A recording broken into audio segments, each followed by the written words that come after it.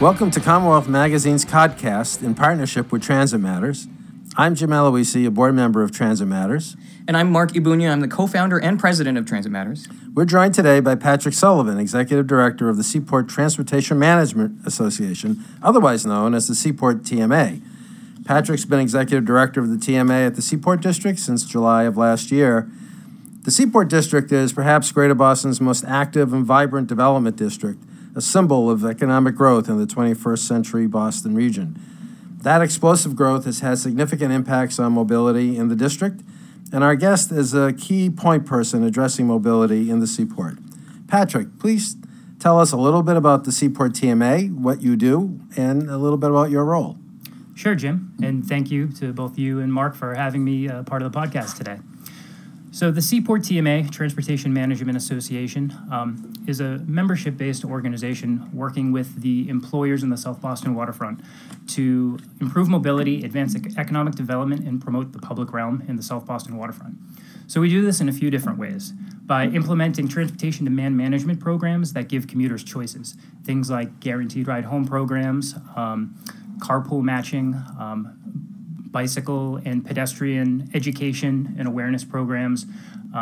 And something we like to do is go on site at employer to visit our member companies and talk to them about what their commuter choices are, help them figure out how to get out of their single occupancy vehicle and use public transportation. We also work quite a bit with the other state and city agencies that have jurisdiction in the Seaport. So Massport, the Boston Planning and Development Agency, the Convention Center, MassDOT, MBTA. We work very closely with them on transportation issues within the South Boston waterfront. And we do a lot working with those agencies to both plan and advocate for better transportation options within the Seaport. Very good. Yeah. Well, so it sounds to me a lot like the TMAs in the other parts of the city, and so what is the scope of the Seaport TMA? Sure. So the jurisdiction, so to speak, that we cover is the eastern side of the 4 Point Channel down towards the Reserve Channel. Mm-hmm. So the 4 Point neighborhood as well as the Flynn Marine Park. We have members in all of those areas. There are 15 TMAs in Massachusetts, actually, and each TMA has a defined geography. Some are one specific area, like the Seaport. Others are much larger geographic areas covering 10-plus communities, mostly in the suburban area. Right. So yeah, because I think previously we've had on the TransitMatters podcast we've had a few. We've had the executive director, I think, of the Charles River TMA, and so we heard a little bit about the transportation challenges that they're trying to solve there. So I think the issue that is on everybody's mind, if you've ever been trying to get around the Seaport in a vehicle that is not a bus, or even in a bus, that traffic seems to be getting worse. Is that what you're hearing from members? And I guess how is that changed the dynamic with some of the members that are in the Seaport and folks who aren't already members? Are getting more interest from folks to find ways to get employees to work on time? Sure. Yeah. Traffic is challenging in the Seaport, and I don't want to undersell that. But something that I found interesting when I started in this role as executive director last July was I met with as many of our member companies as I could, and I asked them, what are the big pain points for you and your employees in regards to transportation here in the Seaport? And while some of them certainly brought up vehicle traffic, and signal timing, things like that, far and away, the two issues they brought up that they thought would improve mobility and make their companies better places to work were improving the Silver Line, adding more vehicles, and as well as water transportation, which is really an untapped resource, not just in the Seaport, but throughout Boston. Mm-hmm. So those were the two issues that were identified by my members, and those are two issues that we've been working on quite a bit as an organization over the past 8-9 months to address. In terms of traffic, I think with all of the development occurring and all of the construction, temporary lane closures, and things of that nature that are happening, it's only natural that there's going to be traffic and also the impression of traffic because of the delays that people will be facing. But I think overall, really what people in the Seaport want to see are improved mobility options, like public transportation, like buses, like pedestrian and cycle options, and again, water transportation. Yeah. Well, so you guys don't own any ferries or you don't own the Silver Line. So how have you been working on improving those options for your members? Sure. So with regards to water transportation, we've been working very closely with the Convention Center, Massport, the City of Boston on a business plan to look at water transportation between ferry service between North Station and the South Boston waterfront. The South Boston Waterfront Sustainable Transportation Plan found that about 4,000 commuters every day are coming into North Station and then proceeding on to the waterfront. And right now, from survey data that the Seaport TMA has collected, the vast majority of those commuters are then getting into private shuttles to get to the Seaport. So we think there's a real opportunity to move those commuters from land-based transportation to the water. We worked, again, with those same partners, the city, the Convention Center, Massport, and some of the ferry operators this summer to do a couple demonstration rides where we took people out on Boston Harbor. We went up to Lovejoy Wharf, which is next to North Station, and then sailed back to the South Boston waterfront. Was that a useful test? Was that a pilot program? What kind I wouldn't call it a pilot program. What I would call it is just taking people out and letting them see for themselves how fast and efficient it can be to go from that point A to point B. It's 13. Both rides, it was 13 minutes to get from Lovejoy Wharf to the South Boston waterfront. Because when you land at Lovejoy Wharf, you don't have to go through the locks that get you into the Charles River Basin, right? Correct. And to be clear, right now there's work underway to rebuild the dock at Lovejoy Wharf. So we couldn't start ferry service tomorrow even if we wanted to because that work is still underway. But later this year that should be wrapped up. So we think there's real potential there for water transportation. So we're working on this business plan to identify how we would pay for this service, who would operate it, who would manage it, what ridership would look like. And we think that by June, when the consultant comes back with their findings, that we will hopefully be able to pilot something later this year, do a small demonstration project to really see, to show people what the potential that water ferry service holds for the South Boston waterfront. Right? You said 4,000 people each day commuting from North Station to the Seaport District for jobs. Do we have any metrics on how many? What's the current employment overall in the district, and are there projections about the growth that we see, where that's headed? Yeah, so I've been trying to get a hold of what that number is myself. It's growing rapidly, obviously, as new buildings come online, new employers move into the South Boston waterfront. I do know that from the recently released Go Boston 2030 plan, there were projections for how much additional development will occur by 2030, as well as population growth and employment growth. And those numbers were significant. I wish I had it here in front of me, but I want to say that the numbers, somewhere between 15 and 20,000 additional employees. Yeah, that sounds about right. And then we've got also a growing residential population, don't we, in the Seaport District? Correct. Just later this summer, two major residential buildings will be opening up on Seaport Boulevard, the Benjamin and the Via, with over 800 units between the two buildings. And then construction just started at what's called Block M on Seaport Boulevard. That will bring another 700 plus residential units. And presumably those residential folks are going to have somewhat different mobility needs. They're going to be more pedestrian oriented, presumably. They may work in the district. They may work in the district. They're going to be, in theory, more transit oriented. So it sort of behooves people to think about the district, perhaps not just as a jobs center, which it really is, but also as a growing residential community. That's very true. And hopefully for those commuters making a reverse commute out of the Seaport in the morning, there's capacity available on the Silver Line. It's really the South Station to Seaport in the morning that we find the Silver Line over capacity during peak. So I think the public transportation options are going to be there for those commuters commuting out in the morning. But to your point, you're absolutely right. Those residents are going to demand a walkable, vibrant neighborhood. But what I've seen from the development that's occurring now and that's planned is there's certainly a lot of that in mind. Yeah, I mean, I hate the expression that sometimes I hear in connection with the Seaport District, which is, well, we're a victim of our own success. I think we're a victim of our own former lack of planning and thinking it through carefully enough, frankly. But now we are where we are. To build a little bit on this issue of residential community, not just for that purpose, I have found the Seaport District to be not the most pedestrian-friendly environment in the city. But I know that you, in connection with the work you're doing at the TMA, have been exploring some wayfinding and other ways in which to make that pedestrian experience a little bit better for people. Can you talk about that a little bit? Absolutely. It's something we're really excited about. So we've been working, again, with the same group of stakeholders, the Convention Center, the Massport, MassDOT, the City of Boston, on a pedestrian wayfinding program.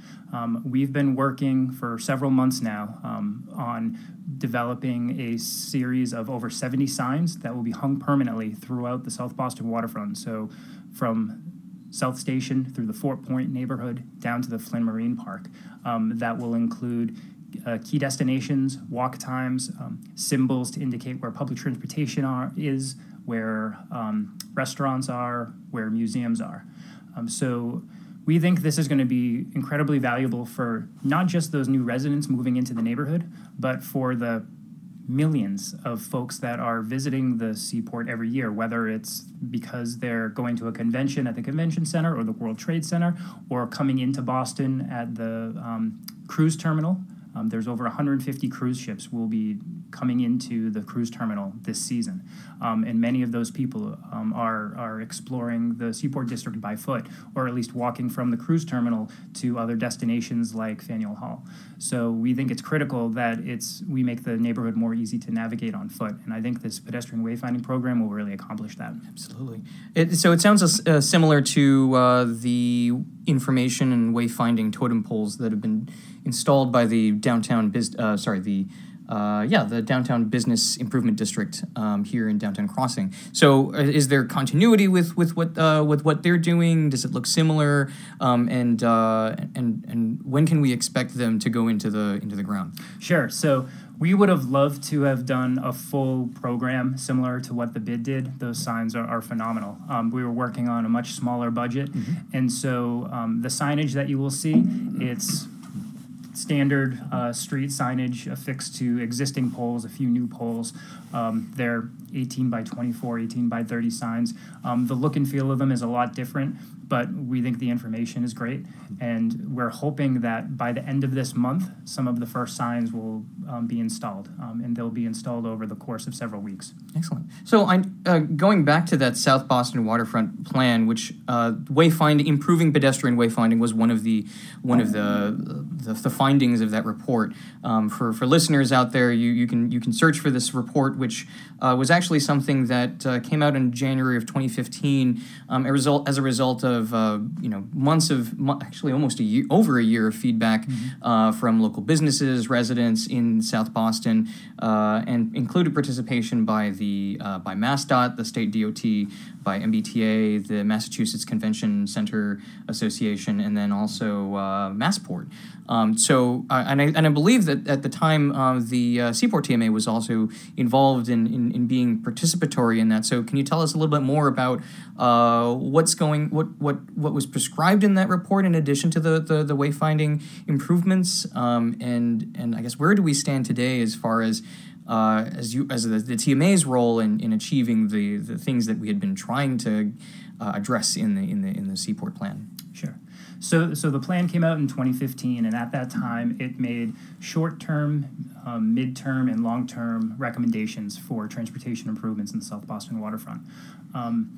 And some of the more long-term recommendations were more infrastructure-intensive recommendations, exploring heavy rail options to come into the district, things like that. More near-term were things like pedestrian wayfinding, some roadway improvements that would improve the pedestrian experience, and water transportation, consolidation of the private shuttles that operate in the seaport. So far, looking at the list of accomplishments, we have pedestrian wayfinding, which will be implemented very soon, which we're really proud of, and I speak on behalf of not just myself, but all of those other agencies that you named that were part of the plan and have been working on the pedestrian wayfinding program. Also, the convention center since late 2015 has been working on developing a consolidated shuttle program, which has been successful in preventing additional shuttle vehicles from hitting the road. So right now, the convention center shuttle serves Vertex Pharmaceuticals, 100 Northern Ave, where Goodwin Proctor's headquarters is, 101 Seaport Boulevard, the PwC building, and 1 Marina Park Drive building. So rather than all 4 of those buildings having their own shuttle or having their own couple shuttles, they're consolidated with one operator that has improved headways and actually reduced the net number of shuttles operating within the district. Can anyone use that shuttle, or do you have to have some kind of authorization to use it? I've never ridden those shuttles, but from what I understand, they're for the employees of the participating companies only. So you have to have a badge or something to use it. Something Yes. like that. The employers that operate shuttles, in my opinion, have really been doing great work by providing this option for their employees that encourage them to use transit to get to work and bridging those last mile gaps between whether it's North Station or South Station. What we found over time is that there's this competition for curb space at North Station and South Station. So I think that was really the impetus for looking at shuttle consolidation. You also factor in trying to reduce VMT and trying to improve the overall utility of the service was factored into that as well. Massport did a really good job consolidating all of its rent-a-car services under one bus system at Massport when it built the consolidated rent-a-car facility. And so it would be nice if the Convention Center Authority could basically assume a similar role, which sounds like they're beginning to do. You can't really require someone who's running a shuttle, I suppose, to stop running it. But the city might be able, through a variety of regulatory means, sort of force the issue to say, we want to do in the Seaport District something similar to what Massport has very successfully done at the airport through the consolidated rent-a-car facility, which has reduced VMT within the airport, improved emissions, and frankly created a much more efficient way for people to get around Logan who are using rental facilities. And actually, I'll quickly apologize to the City of Boston staff who were participatory in that plan, and I actually did not mention them as one of the participants in that study, because actually one of the recommendations under transportation demand management that is dealing with mitigation of folks of the need to have everybody in their own cars is the suggestion of a TDM ordinance, which is something that apparently the city of Cambridge has and is recommended here as a model for the way that we could form a requirement for employers to participate in this TDM program. So I guess it looked like you were going to add on to that about TDM and where you guys are with the city on that. Could you, for our listeners, can we also explain to them briefly what we're talking about when we use an acronym like TDM? Oh, yes. So, sorry, Transportation Demand Management, again, being the ways, the programs and strategies under which you provide people with mobility options other than cars to reduce the dependency on traffic or pressure for parking. Absolutely, and that's at the heart of what the Seaport TMA does. The City of Boston, for major developments, has TAPA agreements, Transportation Access Plan agreements, which they put in place on a case-by-case, they put it in place for every development over a certain size, but what the TAPA entails can vary according to the project. And we have seen in TAPA agreements, there have been certain TDM measures prescribed. Some of them include TMA membership, and some have include shuttle participation.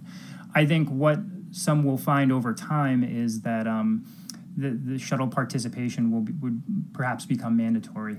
We do see that in Cambridge with their PTDM requirement, which is quite the model that has been applied in municipalities around the country, where they're not just imposing these requirements, but they require the employers, the developer, to report on an annual basis on what they're doing to reduce drive-alone trips, and there's some strict penalties involved for not achieving goals with the Cambridge requirement. Yeah, I've actually had some conversations with BTD about that sort of stuff, and I personally am involved in some development processes in my neighborhood in Roxbury, and it does seem like a constant, almost overly frustrating, overly bespoke method of trying to deal with transportation issues in a district, to do it development by development rather than as a sort of district-wide or even city-wide ordinance. So it's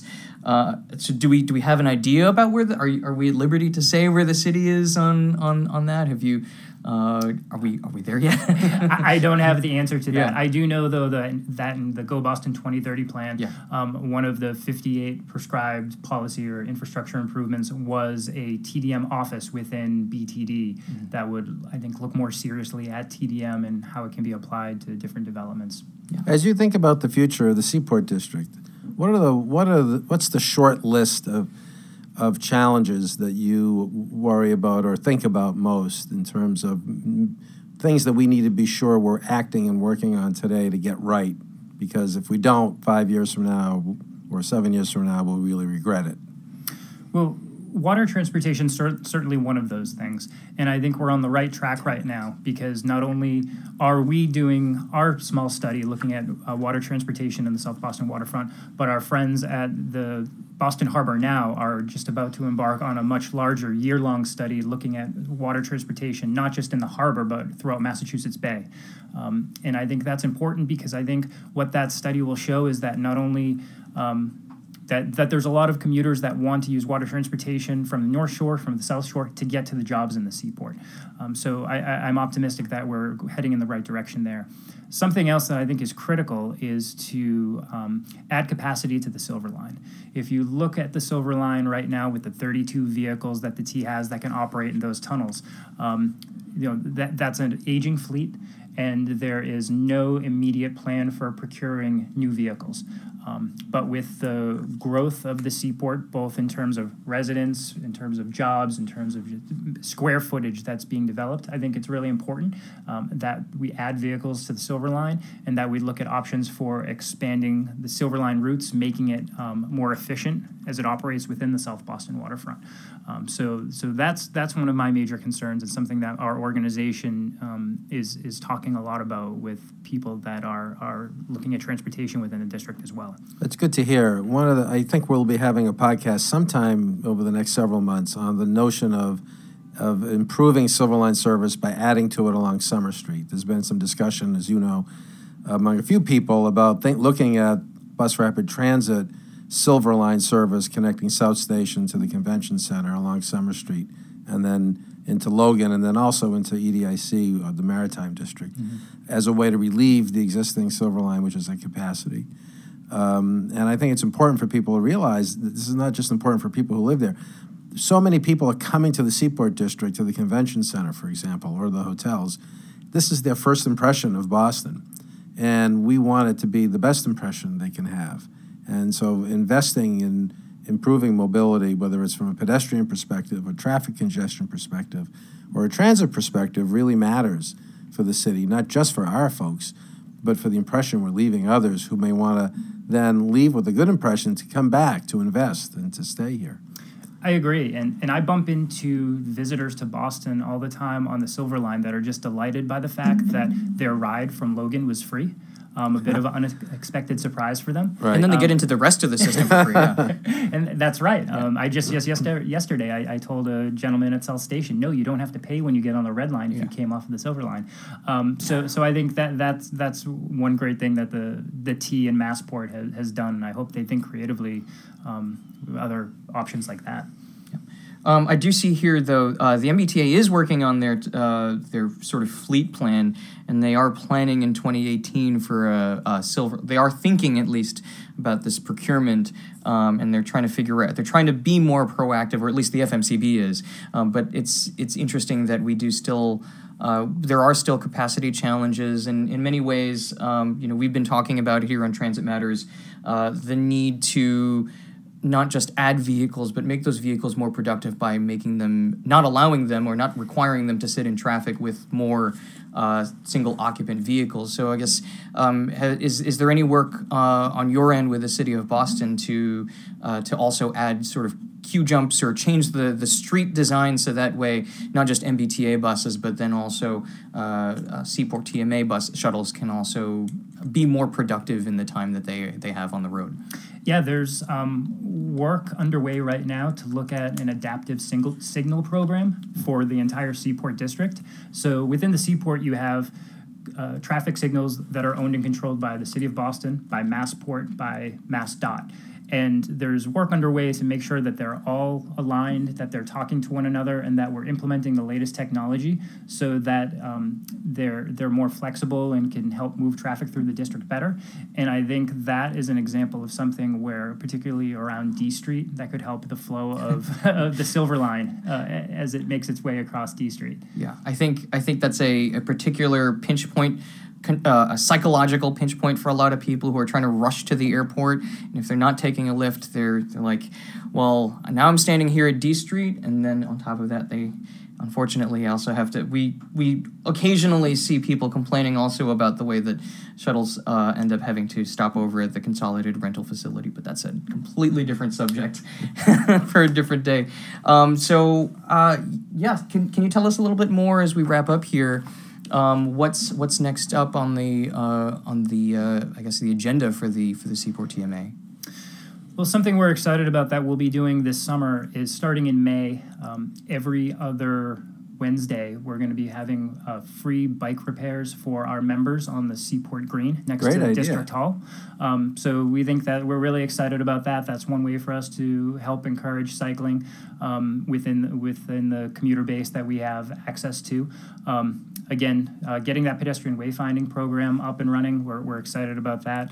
And we're going to be looking to the future to see what other ways that our organization can work with the stakeholders within the Seaport District to help improve mobility. Speaking of bikes, do you guys do some special group bulk corporate programs with to facilitate memberships with Hubway, or are you separate from Hubway, or do you guys have any relationship with that bike share program? Not at the moment, but it's something we've been talking to Hubway about. We would love to have a stronger partnership and push more of our members towards some type of discounted membership. Some of our member companies do offer that discount to their employees because they're Hubway sponsors, which is great. Yeah. I wish that's absolutely one of the directions that we need to go, and especially making sure that people who are using Hubway also feel safe on the roads that we have in the Seaport. So, and that's yet a work in progress. So we've been talking with Patrick Sullivan, the executive director of the Seaport TMA. Thank you, Patrick, for being our guest today. During the year, Transit Matters podcast will periodically be focusing on mobility issues connected with the Seaport District because we view this as a critical issue for both the city of Boston and the greater Boston region. I'm Jim Aloisi. And I'm Marc Ebuna. We thank you for joining us and look forward to the next podcast in connection with Commonwealth Magazine. Sunshine came softly through my window today.